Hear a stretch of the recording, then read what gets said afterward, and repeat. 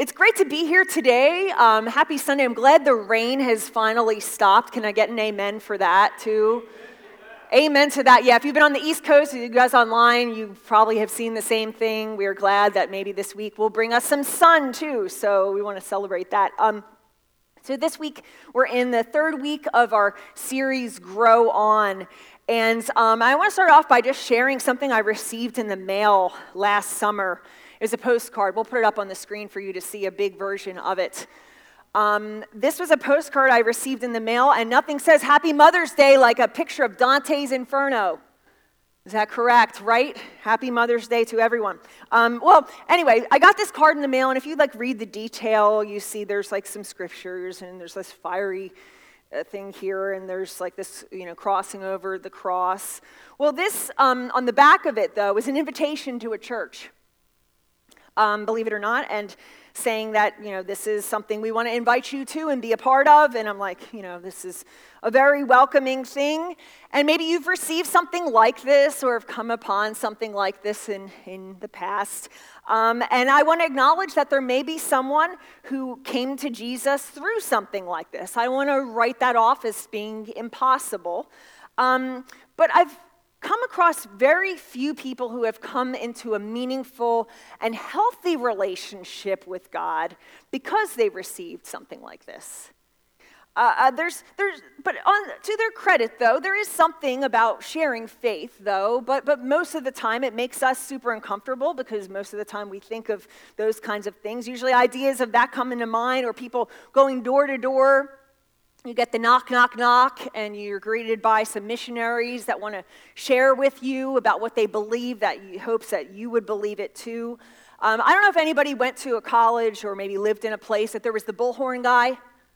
Anybody? You had the bullhorn guy maybe on a college campus or a street corner or down in the city, and they had maybe had the sandwich board around their necks there saying, repent, and they're yelling all these things at the people walking.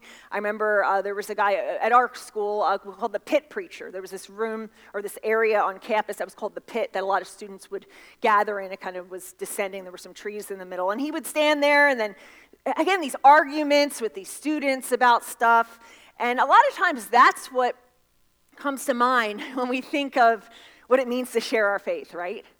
And admittedly, people who seem to want to take their faith into public seem weird and bizarre and maybe overzealous and something that most of us just want to stay away from. I'm included in that.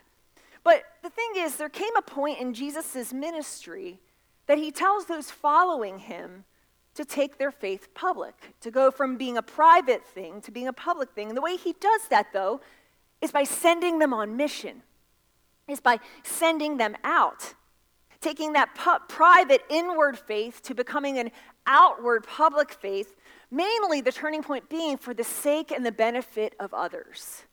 If you want to grow in your faith, then the main transition point here is to end that kind of me-centric, that, hey, my faith is about me and my preferences and what I want and what Jesus can do for me, to turning outward, to it being no longer about what I want and what I need and what Jesus should do for me, to how can I begin looking and serving other people around me. And so this kind of transition from being a private inward thing to a public outward thing, I think, just to admit, I think this is kind of the point in our faith that a lot of us become very uncomfortable, myself included. That the word evangelism has really become a bad word in many contexts. Or you see evangelists on TV, or those evangelicals that, a lot of people are watching. But there's something important here to recognize, is that there is an importance, though, of us not staying, hey, together, buddy, with ourselves, but there's an important piece of going out. And so in the past few weeks, we looked at this turning point in the scriptures, specifically Luke's gospel, turning point for Jesus and for those following him as he was getting prepared to head to the cross and then the resurrection, and then eventually where he would leave them bodily for good, and that he would say, tag, you're it. that we celebrate at his ascension. And then he would go on and he would basically, all the disciples would gather in an upper room on Pentecost and at that moment be anointed with the Holy Spirit and sent out. But it backs up to this point in Luke's gospel when the people following Jesus move from receiving what they can get from Jesus to serving, from receiving to serving, to growing up and growing onward in their faith and their following. And last week we looked at how Jesus challenged people. He challenged the commitment of those who followed him. We talked about this thing called excuses, right? And we kind of likened it to being in a tank. You know, it keeps us safe, but it also keeps us from being out into the ocean. And so this week, though, we're going to read about the mission proper that Jesus begins for the first time to send his followers on. And we're going to revisit a scripture that we mentioned in the first week, but didn't spend a lot of time on. And we're going to look at what is it? What is it that Jesus actually tells his followers to do? You know, does he tell, hey, you need to send these things? What does he actually tell followers to do? But how does that also inform what it looks like to take our faith public? So I want you to join me in Luke chapter 10, starting in verses 1 through 2. This is also listed in your programs there, your worship guides. It's also found online for you guys joining us online on our website. And so Luke tells us, he starts out by saying, after this, the Lord appointed 72 others and sent them 2 by 2 ahead of him to every town and place where he was about to go. He told them, the harvest is plentiful, but the workers are what? Few. Ask the Lord of the harvest, therefore, to send out workers into his harvest field. So let's pause here, because starting with this number at the beginning of this scripture, it says 72. Some other translations say 70. There's kind of but it's around 70. So starting with 70. The number 70 is a very, very symbolic thing in scripture. So if we go all the way back to the beginning, back to the very beginning, not the very, very beginning, but towards the beginning in the story of Genesis, we see that there's a story of this guy named Noah who builds what? An ark. It's a lovely children's story because, you know, God basically condemns all of humanity to death, and basically people are clinging to rocks as the waters are flying, you know, or the waters are rising, and we tell it to children for bedtime, right? It's a lovely, lovely thing. And at the end, everybody dies except for Noah and his family. You know, it's a really great story. But get this.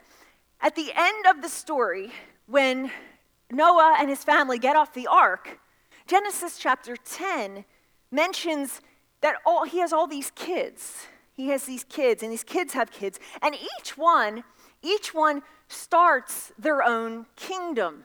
They go into the land and they start their own kingdom. And how many were there? 70. 70 was the number meant to encompass everything. It was the number of nations to be in the new creation. That when God would start new, 70 would encompass that number of the new creation. So it's very interesting here. Jesus sends 70 out. 70 out. Think about what he's doing. 70 out, symbolizing sending into every nation, every spot in the world, this sense of completeness and wholeness. See, Jesus sends not postcards, but people. He doesn't send postcards. He sends people out everywhere. There's no place that Jesus did not intend to go, is what this scripture is saying. Think about that. Think about that. Some of us keep Jesus in certain areas of our life, and we've talked about this before, but this kind of sacred secular divide, we kind of have our religious life, our church life, and then the rest of life, but it's all his. He's everywhere. He's a part of all of it. In the song we sang this morning about Jesus being with us in the churches, but also in the bars and also on the streets. Here it says Jesus wants to go everywhere, wherever you find yourself. See, Jesus intends to go there, but he also intends to send you there first. He sends you there first. But how many times do we tend to silo off life and keep Jesus in kind of the safe places. But then there's this kind of harvest metaphor, the harvest metaphor that Jesus is alluding to. That harvest is the symbol of the end times. So not this, by the way, but the end times, basically the completion of all of God's work, his promise of restoration, the harvest. It was a very familiar metaphor to a lot of the Jewish people at the time. But it's also meant to denote the urgency that when there's a harvest, there's both a need, you got to go and you got to take it up, you got to reap it, but there's also an opportunity. It's an opportunity to do something. There's an urgency of need and opportunity. And when things are ready, you have to harvest fast. And you know this if you've ever had a vegetable garden or you've ever even had tomatoes growing, right? If you leave them too long, what happens? The bugs get them, the animals get them, you find out, hey, there's all kinds of yucky stuff there. You got to do it fast. So that's what Jesus is kind of getting to here. He says the harvest is plentiful, but we got to do it fast. There's need and opportunity really everywhere, but the laborers are few. So I think the harvest for us shows us that there's a huge need and opportunity all around us. Do we see it? Wherever you look, there's a need and an opportunity. I want you to think about that. Think about the spheres of influence that you find yourself even right now at this moment. Ones you want to be in, others that you don't want to be in. In your neighborhood, at work, the people you're hanging out with, doctor's visits, believe it or not. Right now, what are the places that there is a need and opportunity? And you and I know that this is true, is that we tend to assume everybody's okay, but they're not okay. We tend to assume everybody's happy and doing well, but they're all just doing some faking it. We do the same thing, right? We fake it. We're really, really good at that. We want to act like we have our lives together. Even just this week on the news, there was a third college athlete who had taken their own life, and everyone had said that she was doing wonderfully. She was balancing things. She was a star student. What happened, right? We look great on the outside, but we could be crumbling inside. But there's this huge need and opportunity all around us to share love and forgiveness with people, to share, hey, you know what? There's a God in your life. There was a coworker of mine when I was working at the University of Maryland who she really just saw herself basically as like a missionary wherever she went. She wasn't like, hey, if you died today, do you know where you would go? No. She was that way, the way she lived. And people kind of knew it by how she conducted herself. And she was really, really good at noticing. She was really, really good at noticing when somebody was just a little bit off. When there was just something, like they acted smiley and all, but something wasn't going well. And she was really, really good at just going up to somebody and say, hey, you know what? Do you want to go out to dinner tomorrow night? Can I take you for coffee after work? And she was just there to listen, to be there, to place herself as a safe person that she knew and sensed that someone was not okay, but she did something about it. And there's people right now, maybe even sitting in this room that are feeling alone, are hurting, are experiencing something painful. And if we can see it, the harvest is plentiful. People have a need for hope, for what God is offering. Even if you're an extrovert, even if you're an introvert, even if you're an introvert and it's like, I don't like, the idea of one person, one person can make a difference. But the number of people who actually take people up on that offer, or that put themselves out there, that go not just to say, okay, I sense that something's going on in this person, but actually go and reach out and risk it. The number of people who do anything about it are usually very few. See, Jesus then goes on in this story, though. So Luke 10:3, he says, now go, I am sending you out like lambs among wolves. How encouraging, right? Isn't that a wonderful way to recognize what we should be feeling? But there's no way to read that and not recognize that there's an enormous amount of risk. We do put ourselves at risk. It's dangerous when we begin to see the sacred and secular kind of blending together, when we see ourselves as being like these ambassadors. See, Jesus isn't kind of the greatest PR guy in this sense, right? You would kind of word it a little bit differently than being like, sending out like lambs among wolves. And we want to hide that part.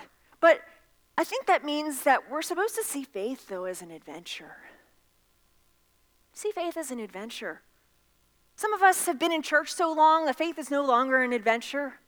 It's just a to-do list. It's to get through this next thing or conduct this next business and kind of keep things rolling. And we need to do that. Like there's some maintenance pieces here. But what would it look like to see your faith, your following Jesus as an adventure again?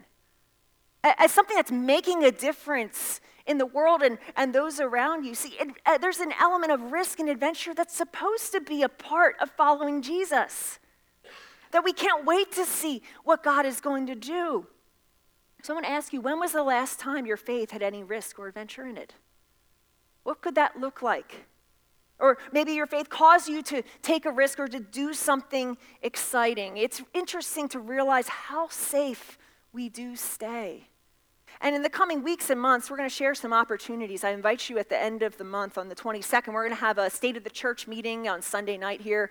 It's going to be a celebration of what God's done in the last year, but also a looking ahead.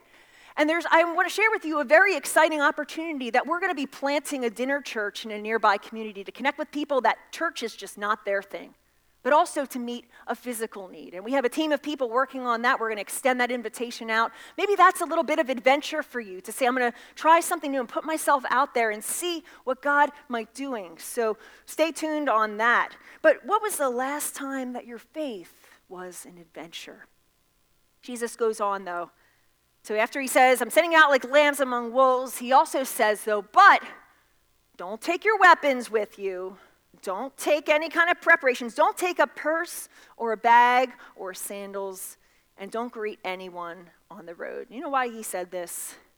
Because you have everything you need. You have everything you need. He says, don't worry about taking stuff with you.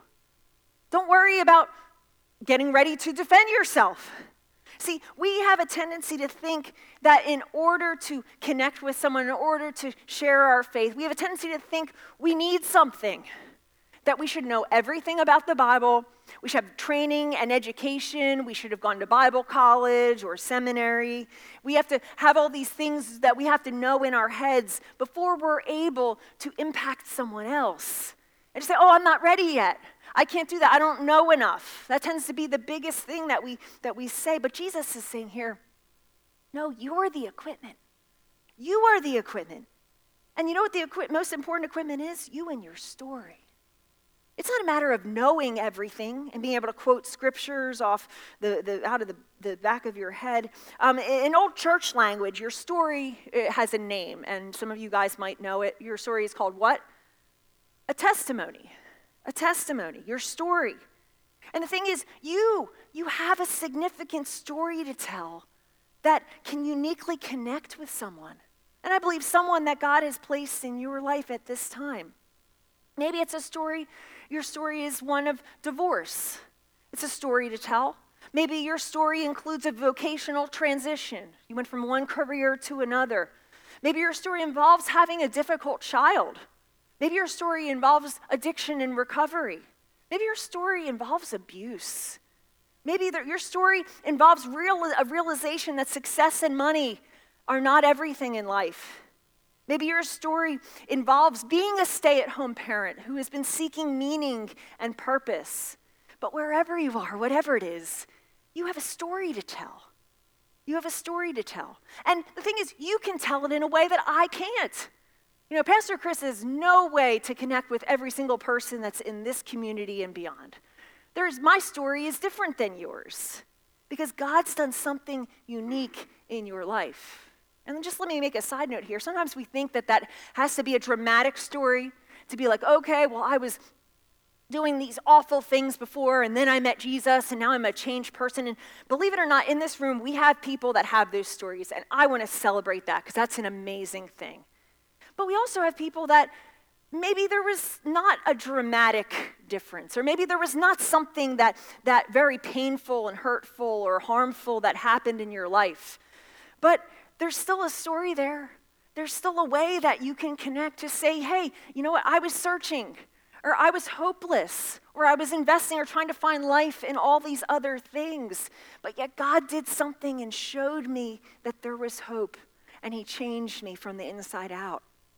See, Jesus is saying, what you need in order to impact someone else is what you already have. It's what God has already done. Just share it. Just share it.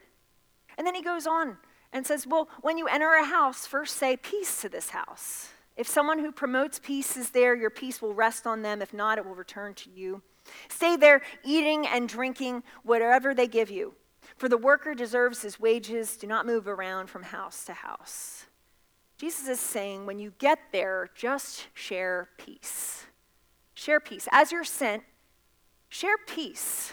It's not a matter of having all these scriptures together and sharing, I believe this and that. But in Hebrew, the word is shalom. Shalom. And it has this huge meaning of completeness and wholeness. See, that's what Jesus brings. We declare wholeness or completeness to people. Hey, you feel like there's something missing? Well, God brings that. It's the purpose of engaging others is to bring kind of completeness to life. It's not starting with, hey, this is what's wrong with you. This is what's going on. This is how I'm going to fix it. This is, that. But it's about starting with, hey, this is what can make us all whole. That's what Jesus wants. See, all of us here, this room, online, out in the community, we all have broken pieces. We're all broken in our own ways, in different ways. Something that's broken is something that's not as it should be. Jesus is saying, he brings wholeness and completeness. Just share that. Share that. There may be someone in a bad situation or maybe just needs some good news in their life. See, people may not be in a difficult time, but yet maybe there's not a sense of completeness or worth in their lives. And maybe that's you. Maybe everything on the surface seems to be going okay, but there's something that's missing. See, Jesus is saying what I want to offer is completeness, a sense of wholeness, a sense of meaning to you. And then he says, when you enter a town and are welcomed, eat what is offered to you. Heal the sick who are there and tell them the kingdom of God has come near to you. So when you're sent, remember that sharing Jesus includes both action and speech. Use both actions and speech. He says first, your actions bring healing. And I don't think we talk about this enough in church. But there's a sense that we're called to be a people of healing. And I don't mean by, hey, we just lay hands on people and poof, they become miraculously better or all their ailments disappear. I believe that occurs and that happens. But there's other senses of healing that are just as important. You've seen this in your own relationships, in your own struggles. Jesus is saying heal, address something that's needed, but then say something. Tell them the kingdom of God is near, that God is there. He's closer than maybe you had even imagined before. And of course, we as Christians, we break up into different camps on this. One of us lean in one direction, maybe more than the other. Some of us, don't talk about our faith or that we follow Jesus. We're just nice people, and we show it. There's a St. Francis quote that's gone around for many years that says, always preach the gospel, if necessary, use words. Well, I have to break you some news. That's actually wrong. It's never attributed to St. Francis at all, and it actually goes against what Jesus is saying. It's like saying, feed the hungry, but if necessary, use food. Makes no sense. Francis never said it. And parents know, any parents in this room that maybe have small children or have had small children, maybe you've babysat for small children, you know that sometimes like an infant, when they're getting ready to talk, they use the grunts, right? It's like, like they want, And what parents usually say? Use words. Stop grunting. Just say it. Just use words. Motions only go so far. Use your words. And here's the thing, though. It's not a manufactured speech. It's when Jesus is actively shaping and forming our lives, talking about him with others becomes a part of us. It doesn't become a religious sales pitch. And please, heaven forbid, never let it become a religious sales pitch. And just because we've seen it done poorly doesn't mean that we abandon the talking piece. Remember, it's your story. It's your story about the change that's occurred or what you've experienced through Christ. But on the other side, there's a lot of people, and maybe you know some of them, but that the talk is a big part, but the action is very, very few. They talk a lot about their faith, about Jesus, and there's very, very little action. In our staff meeting, we were sitting around the other week and kind of talking about this spiritual growth part and some of the messages and we're kind of how we're personally challenged. And Pastor Jeff, wherever he is, he was sharing an Amy Grant song. Y'all can look this up. We're not going to play this, but it's called Fat Baby.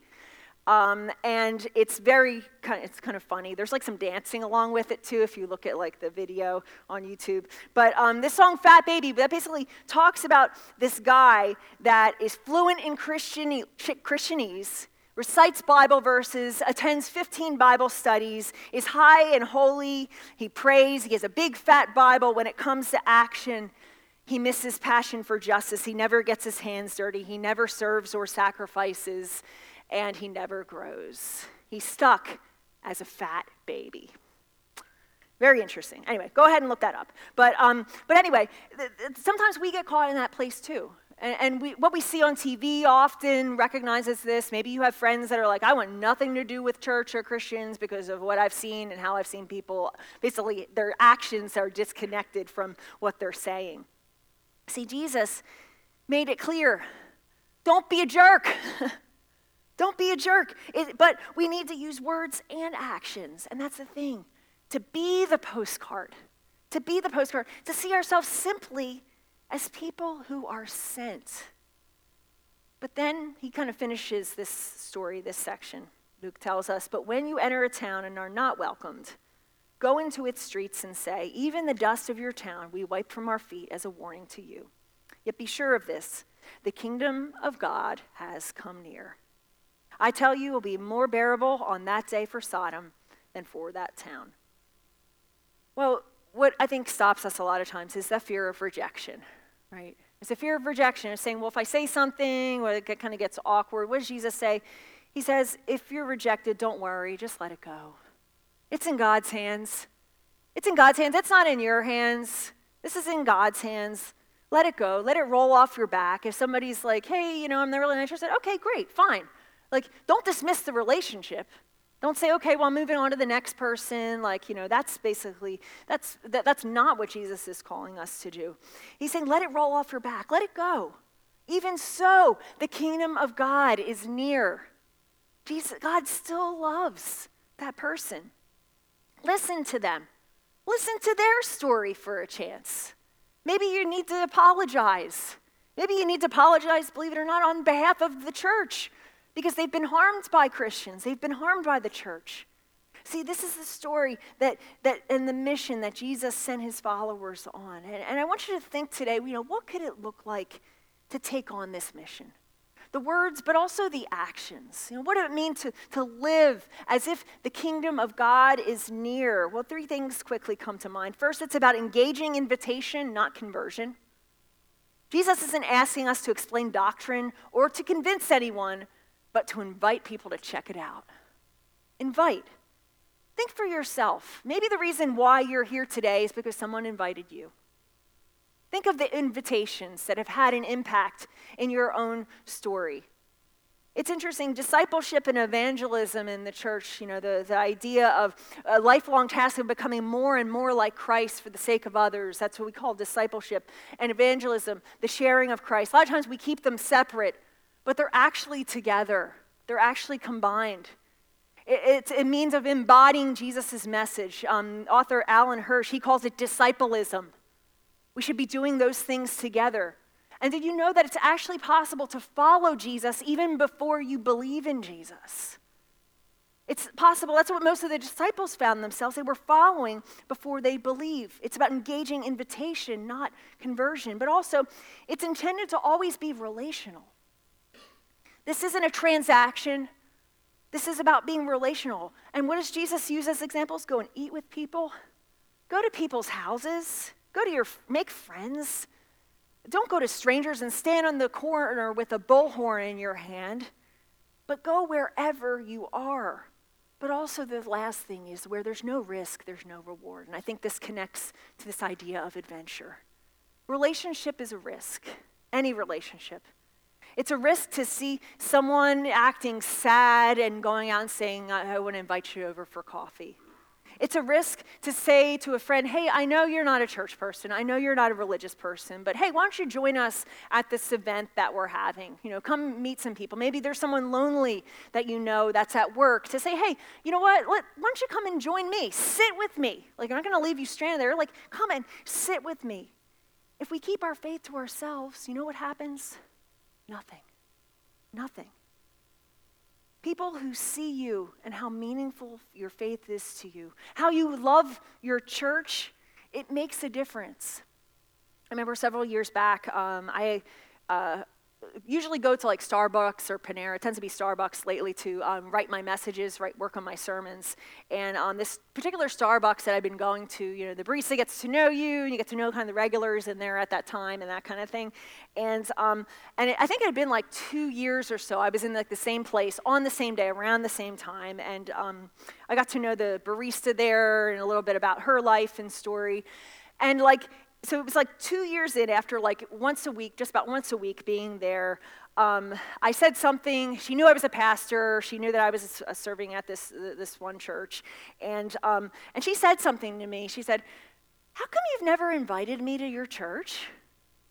And I was like literally it was 2 years. And I'm like, oh my gosh. She just asked it very innocently, how can you talk about this all the time, about this series you're working on? You ask me questions, you talk about this event, this Easter thing or whatever. How come you never invited me? And I'm like, well, I'm sorry. You're invited. And believe it or not, she showed up the next week and brought her mom. And I was like, but I thought about that. I was like, oh my gosh, I was so scared to say something. And this person was waiting for me to invite. We have a tremendous opportunity to go places. And that means remembering that like a postcard, you're sent. You're sent. Today, Jesus challenges us if we want to grow, and we should try taking our faith into the towns we find ourselves, into the villages we visit, into the homes whose tables we share.